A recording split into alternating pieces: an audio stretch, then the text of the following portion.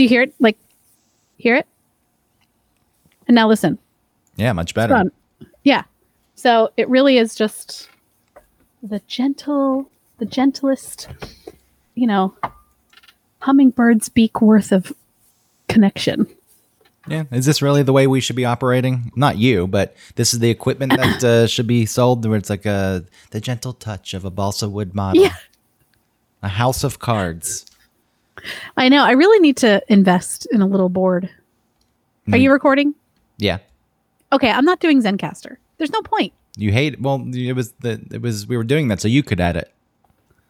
I know, but I'm never doing it. If you want me to edit, I'll do it. But maybe you could just record it and then just send it to me. Nah, you're too busy. You're too busy to edit. I am busy. Ellie has a little Zoom birthday party to go to at 3. That's sad. Well, it's better than nothing. Yeah, I mean, I guess. And then I have a hair appointment for them at 5. But so how does a Zoom birthday party work? Do you have to provide the cake? So you have a cake that you're going to give Ellie, so it falls on the parent. But they still expect you to send a present, so you have to mail a present for this Zoom birthday party, and then they get off the hook of having to supply the party favors and the cakes and all the other stuff. Now you have to provide that too. What a scam! It's a virtual directed drawing birthday party. So they're going to draw pictures? I guess. I don't know what's going to happen, but it's a real shame. I mean, it's a shame that kids, I know that birthday parties are important for kids. I know. Which is the whole creation on the parents' front. If all parents banded together and said, we're not celebrating, you know what's going to happen on the birthday? You're getting me presents as the mom. That's what you should say. Yeah, I deserve a present more than, well, you get a lot of presents as a mom, I guess. You get a birthday present, you get Mother's Day present, you get Christmas present. And then you get their birthday present. You should get their birthday present. You shouldn't. I guess you should because you gestated them and then you pushed them out. You shouldn't get your birthday present. You shouldn't be getting birthday presents for your birthday. Your mom should be getting them at that point. Yeah, that really should be the case. Your birthday should be a day to gift something to your parent. Good luck changing it. We live in a world of selfish we can little change hellions. it because we can do whatever we want. So, you know what? On my birthday this year, I'm going to get my mom something. It's my birthday and it means so much to me. And I say this. It's my birthday. Yeah, I say this as a person who has to deal with adults who act like that. You didn't do anything. If you want to pretend that you're special, which you're not, because people aren't special. There are many people. You're not that much different than any of the others. You can do all the things you want to try to set yourself apart. You can try to get fame and riches because you think that'll make you better than other people and then justify your idea that you're special. Truth is you're not. But the birthday is the least, all that aside, that's the most terrible time to celebrate you being special because you didn't do anything. You didn't do a damn thing. You were shot into the world or cut out if you refused to come out like I did. Yeah. Were you cut out? I was cut out because I knew better. I said, I don't want to go out there. I could sense it from the get-go. I was like, that's not a place I want to be. It's not a place anyone wants to be. It's not true. But then they pretend that they want to be out there. Okay. You do what you have to do at that point, I guess, to get by. Lie to yourself. No thoughts on that, huh? I'm trying to absorb it, think about it. Well, take some of it away. Just focus on the birthday part of it. Okay. You didn't do anything. Why are you celebrating a whole week? Yeah. I think that birthdays used to be more significant because you've lived. Now that living seems a little bit more attainable than it ever has been and continues maybe to be, that before it was like, oh man, you're 38 and you're still okay. We should celebrate. You haven't died of, typhoid yet. Yeah, that's true. That's a very, very good point. It's like, okay, you're here. You made it again. Yeah. Death's right around the corner. You're almost 40, brother. You better I hope you've had 10 kids to help you tend to the farm because you about to die because it's 1902. See, that reframes it. And that's a celebration of the person's life that they're still alive. The celebration that other people put on.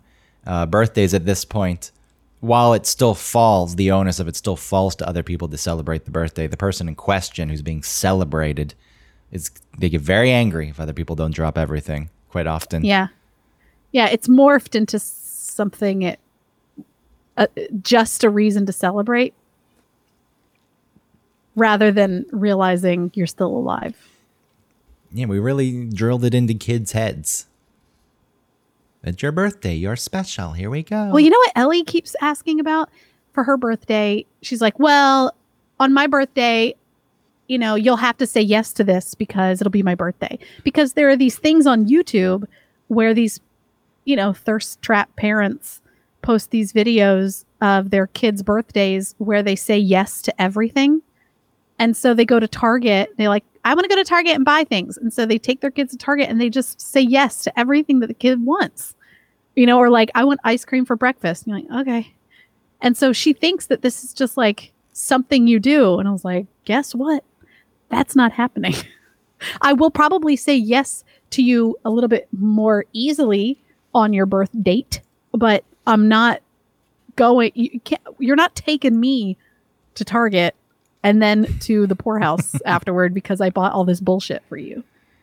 It is insane. YouTube is poison. YouTube is poisoning the minds of America and the world and the youth.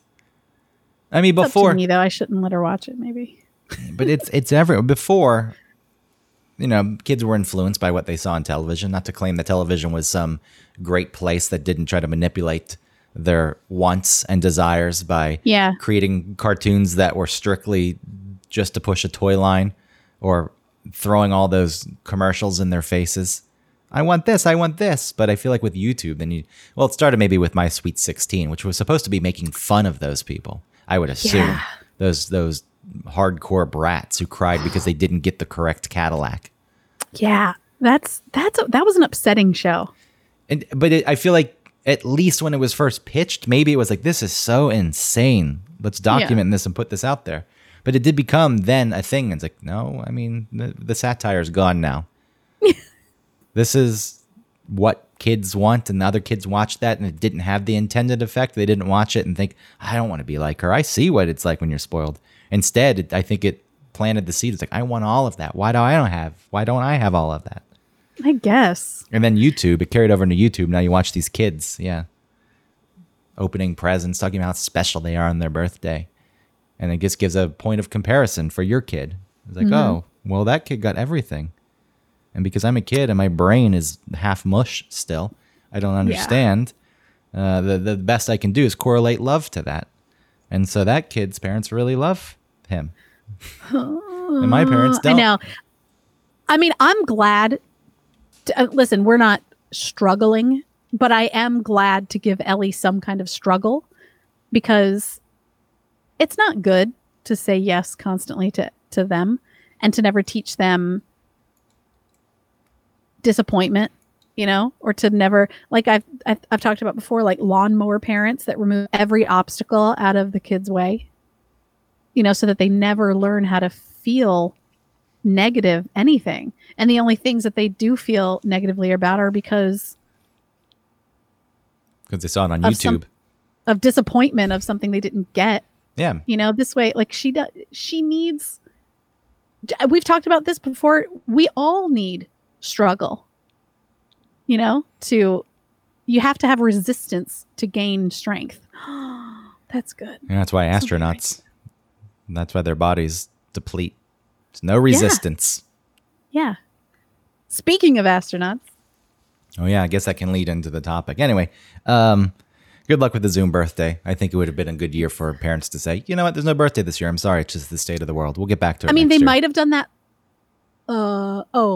No, would they have done that last year? No, when did the pandemic start? March. Okay, so never mind. So I was thinking like maybe last year they did that because with Ellie, her birthday was in May, and we were just like, all right, I'm just gonna make you a cake and we're gonna sing happy birthday and you're gonna get a present. I'm like, just relax. But yeah, I mean, we're deep in it. A Zoom birthday makes sense. I mean, it's fine as long as you didn't have to. You have to supply the cake though. No, I don't. Anyway, we did make a cake yesterday just totally unrelated to that. All right. Well, at least she has a cake now. Yeah. And you didn't have to send the kid any presents. So, all right, get on the Zoom. Sweet. Draw pictures of buttons and leaves. Is that what it is? It's a drawing party. Yeah. Buttons is a funny thing. Well, what do kids draw? Kid. They draw circles. Anything that's circular based. A button. I mean, maybe it's like head. You can use these circles to make a cat's face. I think that's what kids like. They just draw circles and then they add things to it. This is the sun. This is a wheel. Yep, these are petals on a flower. This is an eyeball. This is the lines and circles. That's what the first chapter. That's like your childhood. It's called Lines and Circles. When you write your memoir. Your memoirs. Lines and circles. Here's when I associated everything with lines and circles. Back so long ago when I was a small child. Now that I'm an adult and I'm 21, here's my memoir.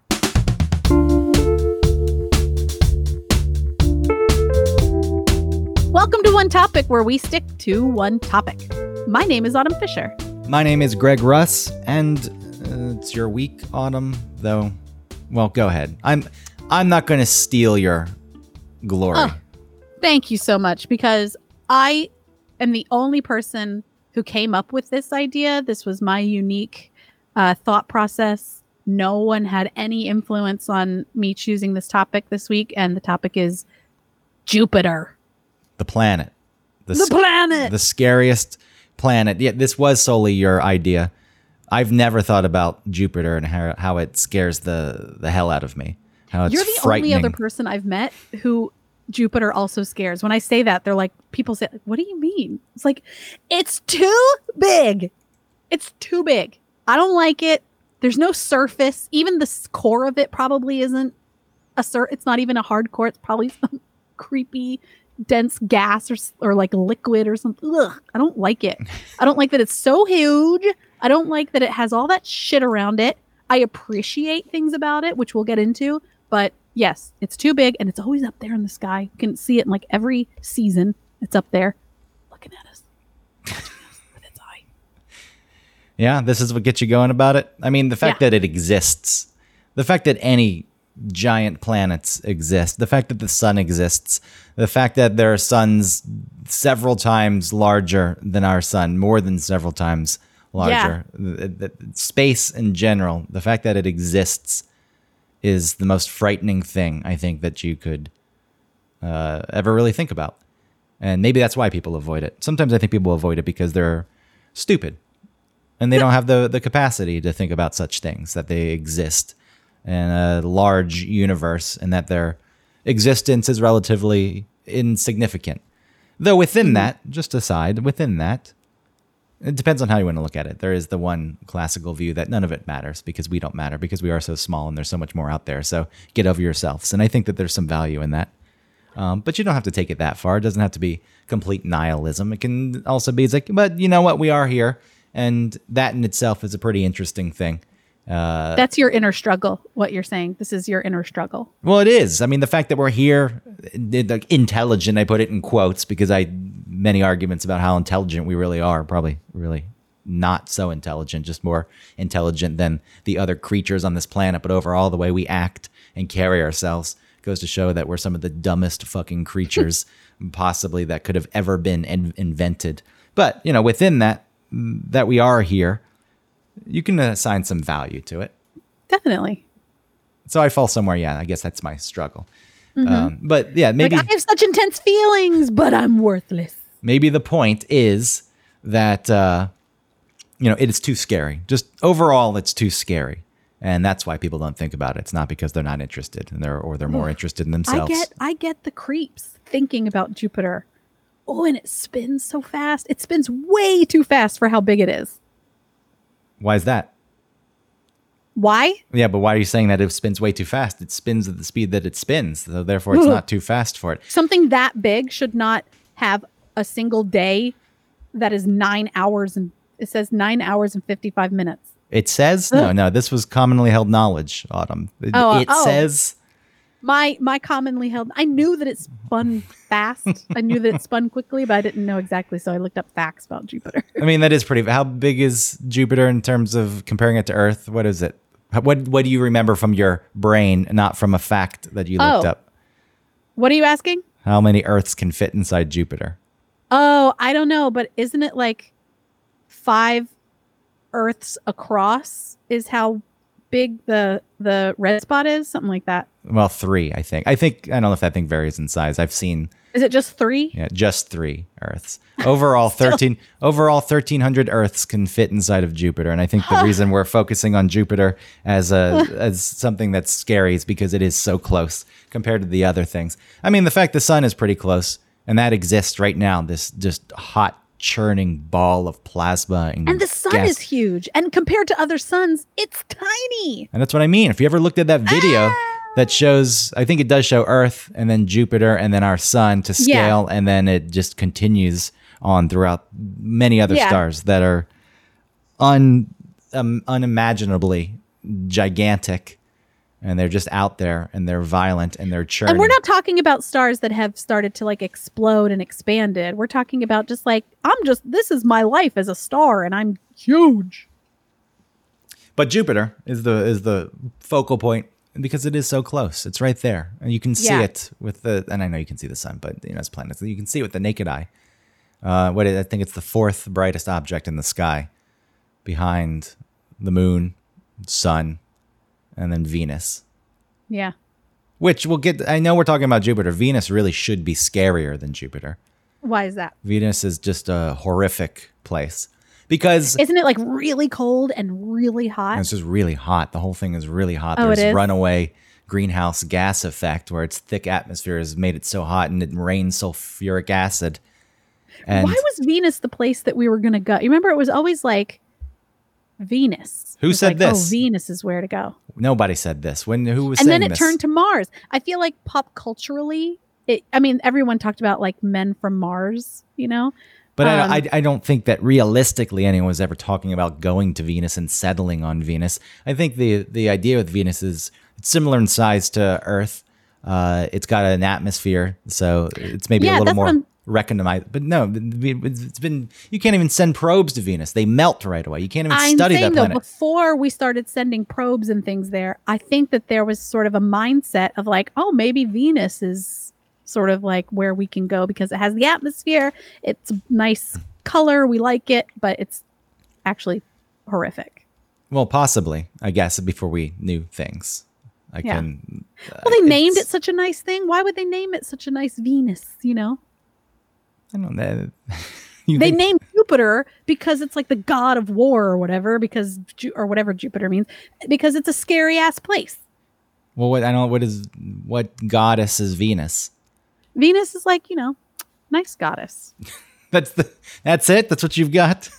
Venus. The goddess of love. Okay. I didn't know that. That's why I was asking. I just thought beauty, desire, sex, fertility, prosperity, and victory. I thought you were just saying, excuse me, I don't really know. Nice goddess. Yeah. No, Venus is hotter than Mercury because of the atmosphere. Uh-huh. It has that weird thing where it spins clockwise on its axis because there was some giant collision at some point. Such a huge collision that it caused it to spin the opposite direction than all the other planets. And I think Venus's year and the day are very similar. I don't remember how close they are, but it just spins so slowly. The reason I think Venus is actually scarier, even though I get wrapped up in Jupiter, is because it is similar, at least in theory and at first glance, to Earth. So it's the comparison is, wow, that's a place like, oh my God, it's nothing like ours. And right. The atmospheric pressure is 90 times greater than that of Earth. So you'd be crushed. Oh, it says a day on Venus is longer than a year. For Venus. Yeah. A violent history that place has had. And the acid and the heat and the pressure. Yeah.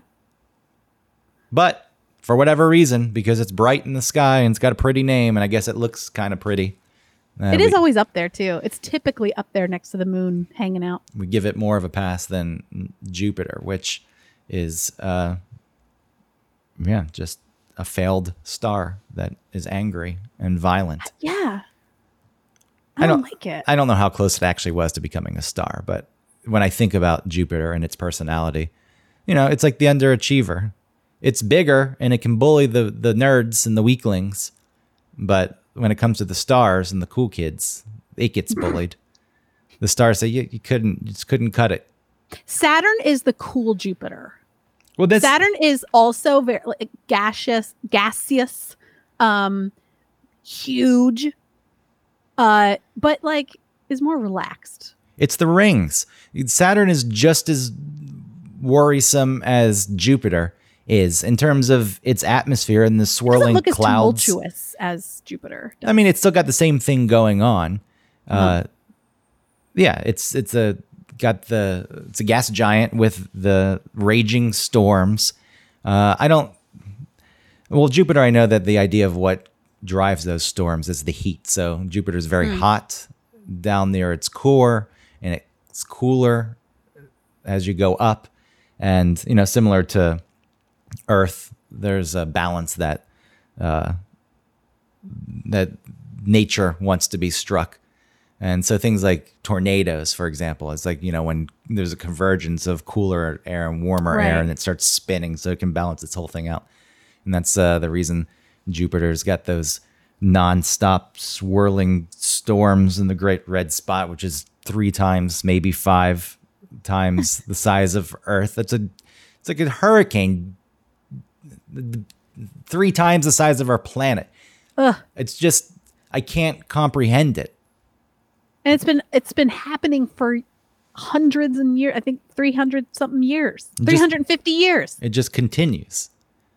It's unsettling. And the wind speeds, which actually aren't as bad as I would have thought. They're over 300 miles per hour, between 300 and 400 miles per hour, which is much faster than any winds we get here on Earth. I think, 200 miles per hour is probably the top limit. And I would assume that on Jupiter it would have been more. But for a person in your weak little body, 300 mile per hour winds, could you imagine just being dumped into the atmosphere of Jupiter? Say you could live a little bit by breathing with some apparatus. Yeah. They have a thing like that. They have a video somewhere online where it's like you're in a special spacesuit and it takes you through, entering Jupiter. Who hosts it? It's not Neil deGrasse Tyson, is it? No, I don't think so. It's Tiffany Haddish. I don't know who that is. I don't get that reference. She's that comedian. She's real funny. That's all I got. I'm sorry. I dropped you. I left you hanging because I don't know the Tiffany Haddish. Tiffany Haddish reference. Is someone you would not suspect to do a voice of something serious. That's why I said it. She was in the Lego Movie too. Oh, I'm looking her up. Yeah, I don't know who she is. No offense, Tiffany Haddish. I'm not saying that that's a commentary on your talent or your ability to perform. I just don't know. I don't keep up anymore.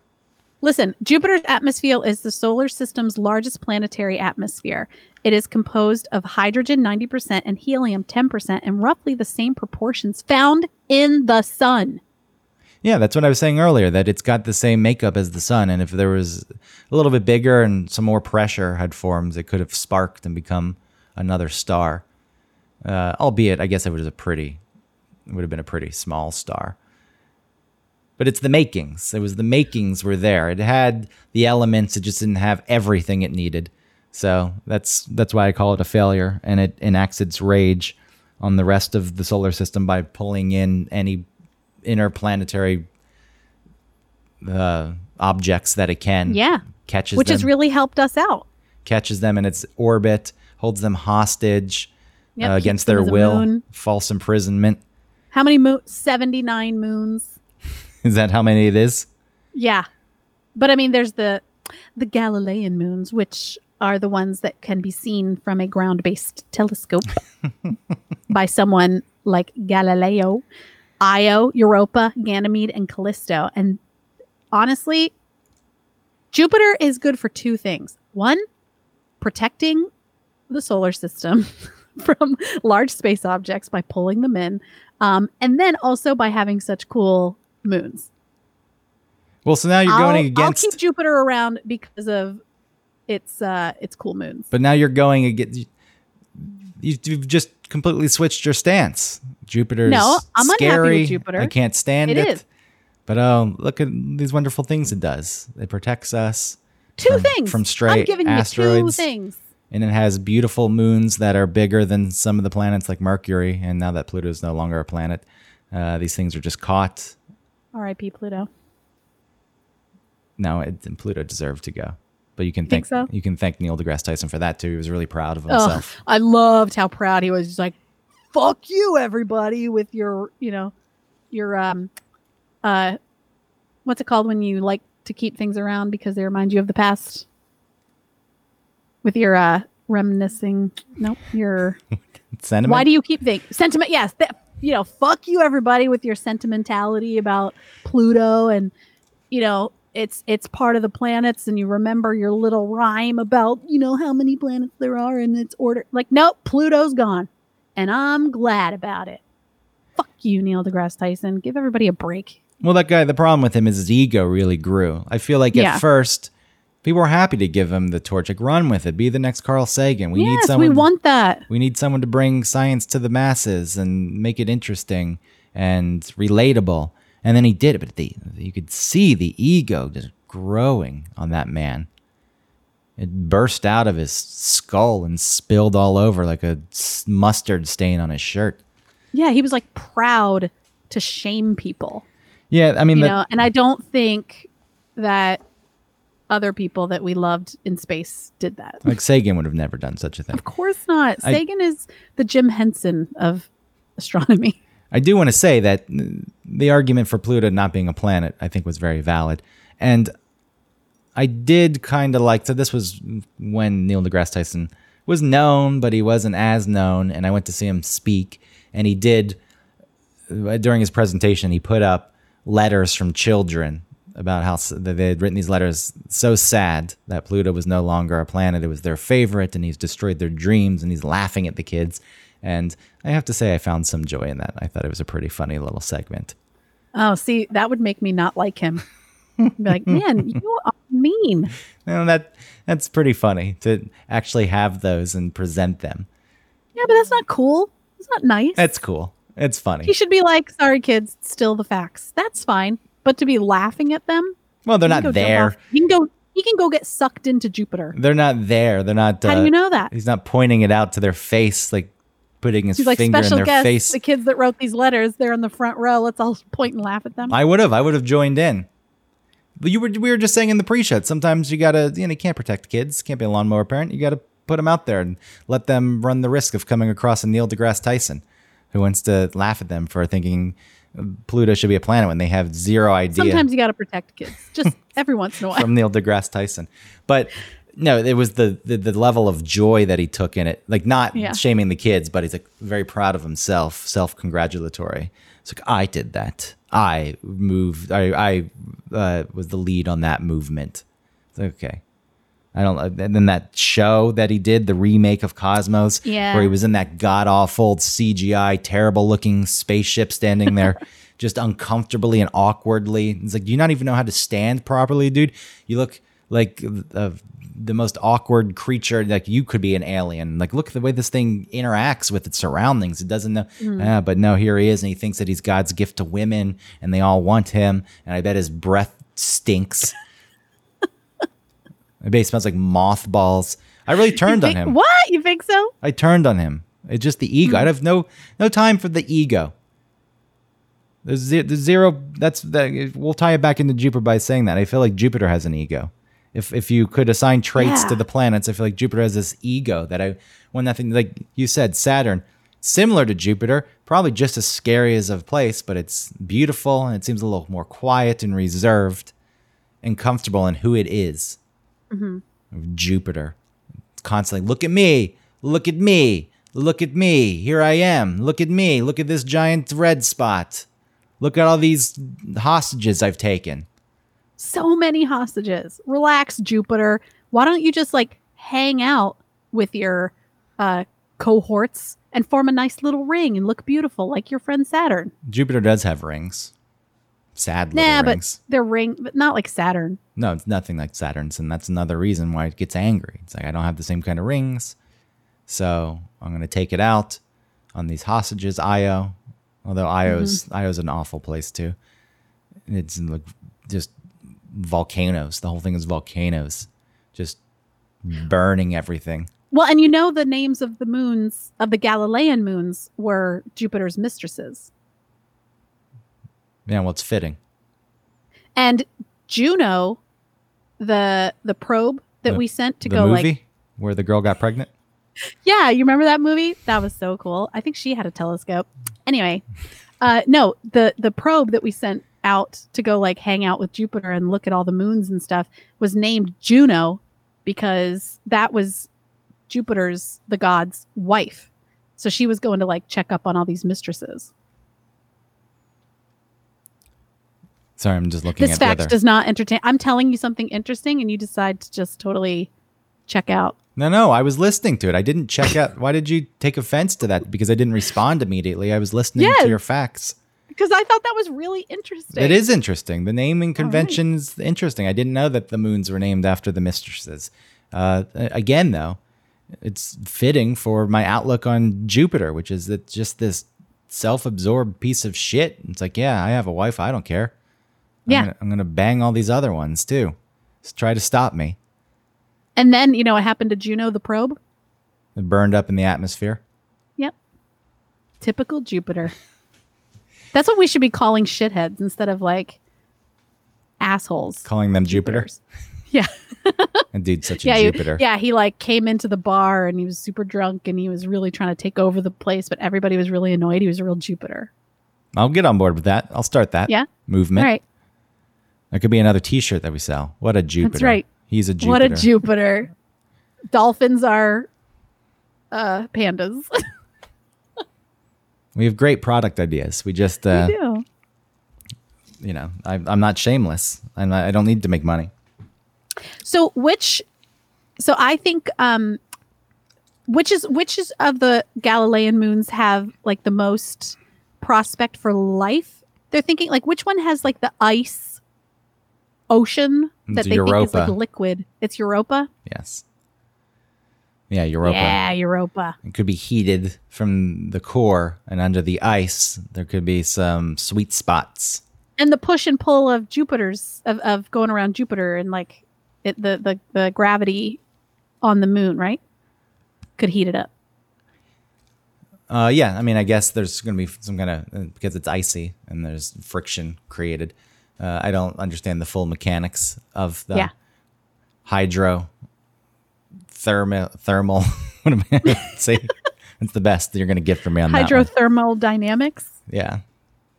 Something like that. It works.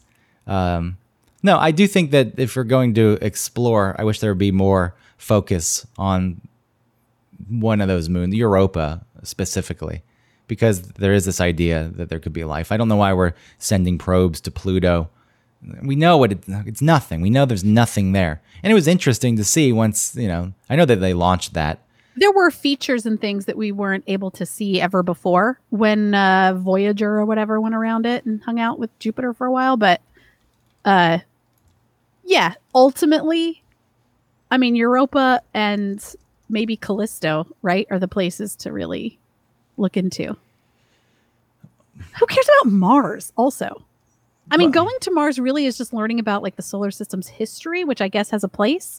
But if you want to find like really exciting new things, going to one of these Jupiter's moons or I don't know. Well, it depends on what they're looking for.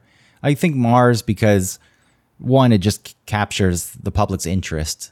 And as ridiculous as it is, as ridiculous as it is, you need the public support so you can get the funding from the government. And I know they want to privatize a lot of it, but at that point, a company's not going to just do it for the sake of doing it. They've got to find ways to make money.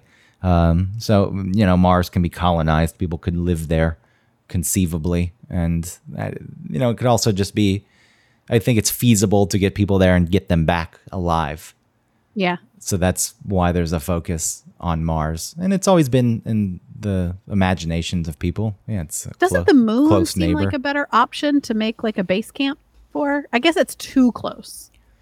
Well, they were talking about making a camp on the moon that then would launch to Mars, but you're talking about colonizing the moon? I just mean making it like a rest stop.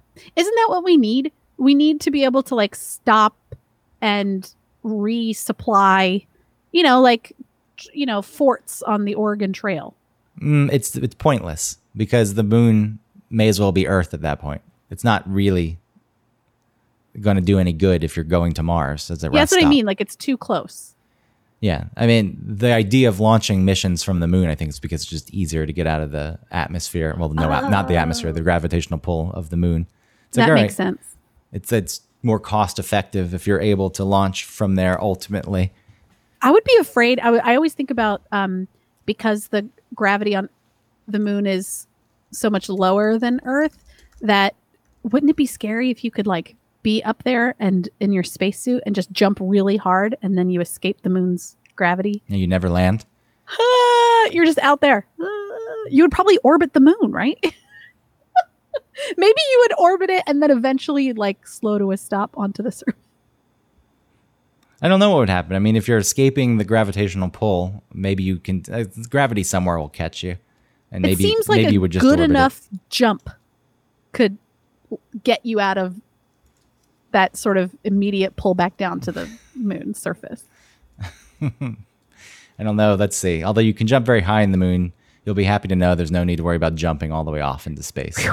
Okay, I'm happy to know that. So it can't happen. Oh man. I think what this episode could, I mean, we're going to keep focusing on Jupiter and stuff, but I feel like this episode could be called We're Afraid of Outer Space, because there's so many things about it that just give me the creeps. Yeah, rightly so. It is a strange, inhospitable place. Yeah. It's not. Oh, I hate the idea of, like I said, like being like, let's say we didn't just know that fact about being able to escape the moon's gravity by jumping, and then you do jump high enough and then you can't, like, it's not like you can swim. It's not like you can like push yourself anywhere. You are just at the mercy of what feels like nothing. Because it is everything that, because it is nothing. There's no everything resistance. that you know about movement and your body are gone. Hate it. This is why I can't get stoned. Yeah. These thoughts are already in my head, and then you smoke, and then these things become a little more prominent. And yeah, it's going nowhere good. Oh, just dying slowly in your spacesuit. I do feel like if we could transport people to Jupiter, though, and just have them go just outside of the planet, close enough you see the violence of it, you watch it swirling around, and then they come back to Earth, it would reframe things. We would have to reframe people's thinking. It'd be a way to show people it's like, you're not that important. Let go a bit. Stop making everything about yourself. You just went and saw Jupiter. I pulled up what Jupiter sounds like. You want to hear what this thing sounds like? Sure.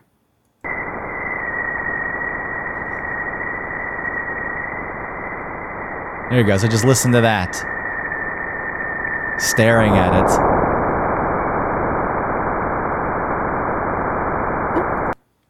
So, someone was doing some hammering in the background. No, why are you making a joke? Like why are you making a end. joke about that frightening, horrifying noise?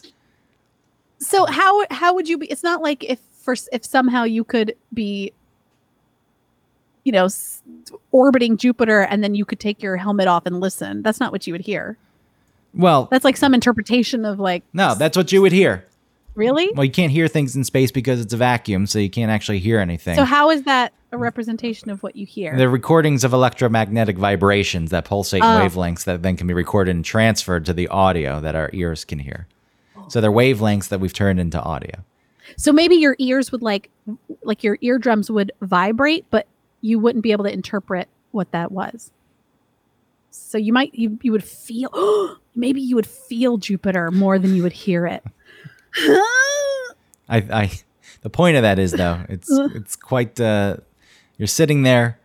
Here's what's going on. You're one of these people who's on the subway blasting your music. You think that you're the most important thing around. You're so interesting, and people want to hear what you have to think, and they want to know what you listen to, and you really have got this all figured out, and you have so much to offer the world because you really are just the best and the greatest. You should be sent to Jupiter.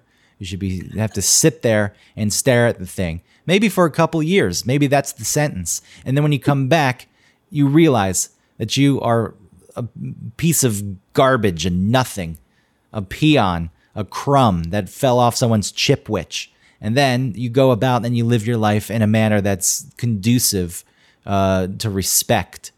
This, if we want to use and harness Jupiter's awful power, this is the way to do it. I just need to come up with a system that can quickly get people to Jupiter. And that becomes jail at that point. I think that is what jail becomes. Instead of locking people away, you send them and they have to look at this and think about their existence. I wonder if people had similar thoughts about things like the Grand Canyon when they came across them, like the wonder of the earth and that this is something that has been here for millions of years. And this is that. Now we're just like, yeah, there it is. It's a national park. Well, you can take a donkey down it. Have you ever been to the Grand Canyon? No. I still think that it catches people's imagination and attention when you go see it because it does reframe your perspective on being alive. So maybe that's what people should be doing now is using... But it's not as scary. There's nothing really scary about it other than the fact that there's no fences and you can go to the ledge and fall off if you're trying to get a selfie. But at that point, serves you right. Or you have the imp of the perverse where you stand on the edge of something and you're like, what if I jumped? I kind of want to jump. That's why I would never go near the edge. I don't think I would actually jump, but it's just when you... Of course. An accident happens. That's how it always works. I mean, not always, but quite often it's like you're there, you're like everything's, and you just one little trip and you're done. But people don't seem to care. I'll go lay my feet over the edge. I'll jump. I'll do a jumping selfie. Yeah, gotta do it for the gram. Yeah, ultimately, I guess that's what Jupiter would turn into. It's like people had easy access, just become an Instagram background. And that's when they should be launched into the atmosphere. And we should watch them. I mean, they'd be so small, you wouldn't see anything. Yeah, it would just go. Because when you had that comet that slammed into Jupiter however many years ago. Yeah, was that 94? I remember that. Yeah, it was an interesting thing because we were able to see. It helped them understand. I remember reading about it years before and them saying like, "Stay tuned." 4 years from now, this is the projected place where it's going to land or it's going to hit, and then the bruises stayed on Jupiter for months. Yeah, Shoemaker-Levy 9 was the comet that slammed into it, and it did. What year was it? It looked like it was 94. You were right, July. Well, it broke apart in 92. So this is what you're talking about. Broke apart in 92. And then they said, all right, in a couple years, watch for this. And then we got some pictures of it and helped them figure out, more about the makeup of Jupiter and the way that thing just ate it up. And I get it. When you're saying earlier that Jupiter it does actually catch a lot of these objects that otherwise could slam into Earth. I mean, there's an idea that Earth wouldn't even exist as it exists now, conducive for life, if Jupiter wasn't there. Yeah. Like it could have just been completely destroyed or just beaten to a pulp and then not have had the conditions to form an atmosphere and all the things that we need. Which is the relatively long spans of time that we need to just chill and change. Which goes to show that when people talk about life being rare in the universe, and if it does take something like a sun, like ours, in the habitable zone, but also then having another planet that can protect that one planet where life could form, the chances probably are pretty low. So many factors have to come into play, and it just kind of has to be the way it worked out. That's just right. Everything just happened the way it needed to happen. I mean, I think that there is probably other forms of life out there. And again, I wish people would spend more time or show more interest in exploring places where we could possibly find life. But, the churches are stopping that from happening. Well, I think... It's not true. I know. I made that up. It's based on nothing. Based on... Makes sense, though. If we find life, then we're exposed. And then okay, so just... Nailing, like a... whatever to a church door. The Pope is very rich and he sends bribes to space explorers. Like, don't explore that place. We can't find, even if it's bacteria, we can't find anything like an eel. What if It there's, goes against what we think is a god. yeah, what if there's an eel on Europa just swimming around? Yeah. What if there were animals on Jupiter swimming around in the atmosphere? Like eels. How big would they be? Well, it's hard to say because our concept of what makes things big is based on our rules, and the rules would be different because on that planet, because it's starting at a base that's totally different from ours. Gas base. Well, let's just add to the frightening nature then by saying that who knows? We've never explored Jupiter. Maybe there are giant snakes that just slither around in the swirling clouds. Gas? Yeah. Yeah. Do they eat each other? Yeah. There's a whole Where's their poop go? There's a whole system. It goes into the Great Red Spot. It's a giant toilet swirling. That's what that is. That's why it's swirling. The It's flushing. Coriolis effect. Yeah. Is it spinning in the proper direction for being south of the equator? Yes. Is it happening? I'm going to say yes. It all just funnels Well, there. You know, I mean, we are not even, as far as like the universe goes, we're not even in the infancy of a human life. We're in like conception as far as time goes with the universe itself.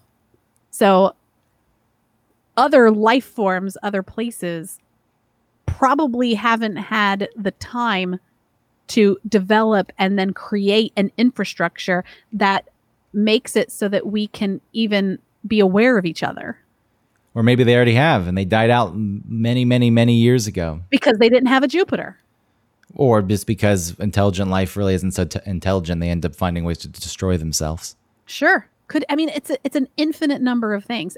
And then on top of that, let's throw in the infinite number of universes that are outside of this universe. Yeah, you're getting into the what's going on there? multiverse. Going into the multiverse now. Yeah. And there's a theory. There's this really cool theory where intelligent life typically will get so intelligent, it's like across the board. If it doesn't die out and doesn't do this, then it has no, quote, children. Because, okay, so these intelligent beings, including ourselves, may eventually be able to create like almost a portal because we're able to focus remember that thing, the hydrogen it broke apart the I should have looked this up before I talked about it. It's that big underground like tube thing, and they were collider. smashing things. Yes, Hydron. What's it called? No, I think it's just the name. Anyway, what are you saying? So that eventually we may figure this out, or we might not, but we may be able to create the beginnings of a universe because we'll have started the very beginning of how a universe can begin. And then that will, of course, will evolve and expand. And if we're able to do that, then what may happen with these intelligent beings, which may also be ourselves, is that we'll create a universe within a universe. And those will be like the children of different universes. So if the one universe that we consider is the universe, then that can die out eventually, and we will have created another universe. So if we don't do that, if one universe doesn't have, quote, children, then it will just eventually just die out. Everything eventually will die. Nothing, even like protons, everything will just like fizzle away because there's nothing. But if you create these children, if these intelligent beings create the children, then a universe can live on infinitesimally. And that's like the only way that they theorize that the universe doesn't end with like an icy, cold, infinitely nothing.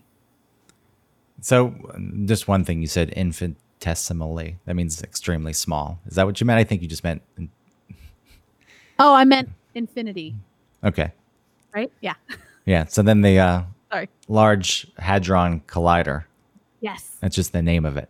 Yeah. I mean, I know when they're smashing these things and possibly There is the idea that you could create another universe from one of these theories, and I don't even know what the theory is anymore.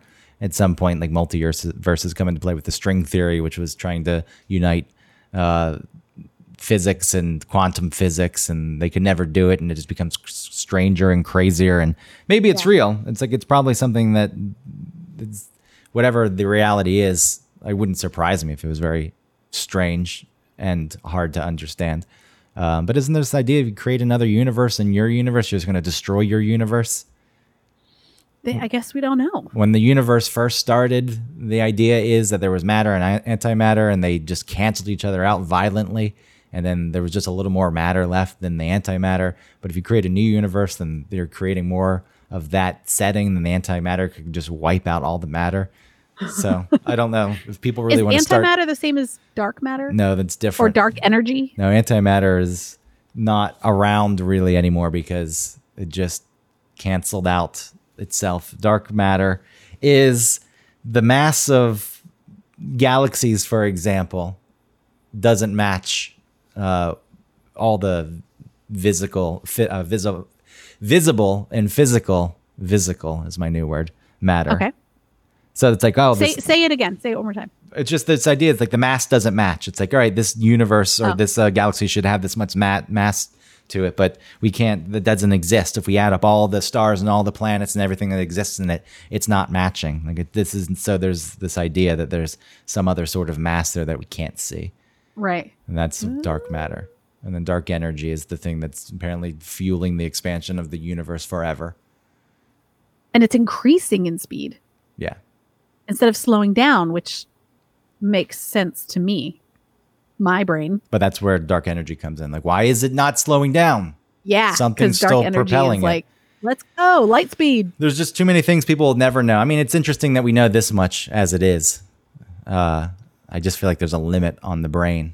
It's like how there is. It's I heard it explained like it's asking a dog to explain the internet. Well, they cannot do it because they don't have the capacity to understand or to explain, and neither do we. Well, we do have quite a bit of capacity. I just at some point, I think there's a limit. It's like, all right, you're not going to go past that. Yeah, we're not moving past it. You can keep trying. You can be Brian Greene all you want and try to be clever with your Simpsons references to make science more relatable. You loser. You Who's pathetic. That? He's another one of these astrophysicists who wants to be popular and famous, and he's quite often on with Neil deGrasse Tyson and things, and he's on a lot of the shows because compared to a lot of the real weirdos, he is able to relate. But I was reading one of his books once. He was behind the or he was buying into the like string theory and like Elegant Universe. I don't know if you ever saw that. That was a series on like PBS at some point. And so the multiverse kind of ties into some of his theories, but the guy in the book, it's like Simpsons references. And if you look at the back cover, here, look at this. He puts himself giant on the back. It's like, get your face off of this book. Nobody wants to see you. I don't want to see you. I'm not reading your book because of you. You're not a fucking rock star. If you wanted to be a rock star who didn't even do good music but was there on the image alone, you should have been in a hair metal band in the 80s. Like, I know that the dude's in it for the right work because that's probably what lured him to it. But at some point, people just like, I need to be seen and known. It's like, shut up. You should be sent to Jupiter at that point. These are the people that need to be sent. Yeah. And it also, I think it undermines his work. It's like you could be doing more work if you didn't care about your image being on your fucking books. Or people who do charitable work and then they brag about it. It's like, if you do charitable work, it should be written nowhere. It just should be something you did because that's the point of charitable work. It's not so you can get applause and a pat on the back. This ties into our topic because we can use space and the scary parts of space to our advantage. That's where the focus should be. We should be using it to frighten the shit out of people and to have them reform their whole ways of thinking and viewing life. People might go and see that kind of thing and be like, well, everything is pointless. So when I get back to Earth, I'm going to fuck shit up because nothing really matters anymore. Possibly. And then at that point, then you should go to traditional jail. But I think a lot of people I just want them to realize that they're not that special. You're not. I would write a book. Wouldn't even put my name on it. Use a different name. No pictures of me. No one knows who I am. Mesmer. Well, then people know it would be Jake Mesmeyer because it's my alter ego. It's your nom de plume. I don't do things for the sake of doing them, not to be known for doing them. Pathetic. This is the limitation of humans. It's always got to be about themselves. Any advancements in science, you're talking about how people were talking about Venus early on. I guarantee there were people who had that theory. Venus is a great place to live. We can go and we can colonize. It's going to be wonderful. And as soon as they found out that it wasn't a good place to live, there were still those people like, no, because they dedicated their life's work to it, and everything they ever lived for has been proven to be a waste of time. And that's hard. I understand that. But to hinder the actual progress that you claim to stand for is ridiculous. It's like at that point, it's just about your ego. That's all it's about. Maybe that's what the universe is. Maybe our ego is the dark energy that's driving the part of the universe. And if people just put their egos in check for a little bit, the universe would stop expanding at this accelerated pace and wouldn't eventually, rip itself apart or whatever's going to happen. And maybe it could just achieve some balance. But that's what it is. It's all tied together. The universe is actually the inside of human consciousness, and that's giving humans too much credit, even saying that. It's all one and the same. It exists everywhere and nowhere at once. And if people's got over themselves, maybe the violence in the universe would die down. But they can't. They can't. There. That's my theory on this week's show. I think that the universe is also what human nature is. Which is what? Violent. Horrible, beautiful, interesting, scary. Well, that's poetic. Exciting. It's very poetic. You should write a book of poetry on that. I know we already have the music that ties to all the planets. Who did that? That's one of your favorite orchestral pieces, classical pieces. Gustav Holst. They have different pieces for all the planets. So I was listening to the Jupiter one, and so I think we should play out with that song. Okay, we can do that. Okay, thank you. Are we wrapping up? Yeah. Okay, I want to make sure. Thanks for listening to One Topic. Like and subscribe, rate and review. Support our sponsor, hoffandpepper.com. You can use our code OneTopic15 to get 15% off of some really amazing Chattanooga locally based hot sauce. Christmas is coming. They have mini flasks that you can give as maybe like a stocking stuffer. And then it's a great way to get a taste of it and see if you like it, which you will. So yeah, use our code OneTopic15 at hoffandpepper.com. Thank you. Goodbye.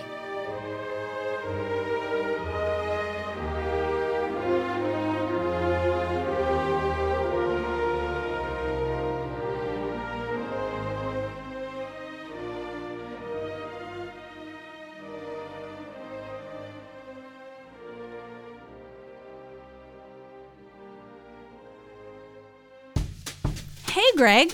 Hey, Autumn. Do you like hot sauce? I do like hot sauce, but I'm getting pretty bored of my regular Texas Pete or Tabasco. I'm looking for a local sauce without any additives or extracts. A company that uses local peppers so it's as fresh as possible, and a company that really cares about the integrity of the sauce and where their ingredients come from. Definitely. And hey, while we're at it, I don't want a sauce with too many ingredients. A lot of other sauces out there, they have all kinds of fillers. So I'd love to find a sauce with, let's say no more than 5 ingredients. I mean, it's crazy, but there's gotta be a company out there that hand processes their sauce. Bottling and labeling every bottle themselves. I'm probably asking a lot. Well, you really are, but there is a hot sauce out there who only uses 5 ingredients. What? 0 fillers, additives, or extracts, and who bottles, labels, and packages everything themselves. It's called Hoff Sauce. What? They're a small batch hot sauce company out of Chattanooga, Tennessee that's won Best Louisiana-style sauce in the country. How many times? Not once, not twice, 3 times. 3 times! How does that sound, Greg? I think that sounds amazing. You know how you can get your own bottle of hot sauce? No, tell me please now. HoffandPepper.com. And not only am I giving you the gift of the best hot sauce that you'll ever taste, I'm going to give you 15% off if you use the code ONETOPIC15. Hold on, that's... Yes, get a pen and paper. One Topic 15. Good. That's ONETOPIC 15, all squished together at checkout. You'll get 15% off your order and your life will be better. Thank you. You're welcome.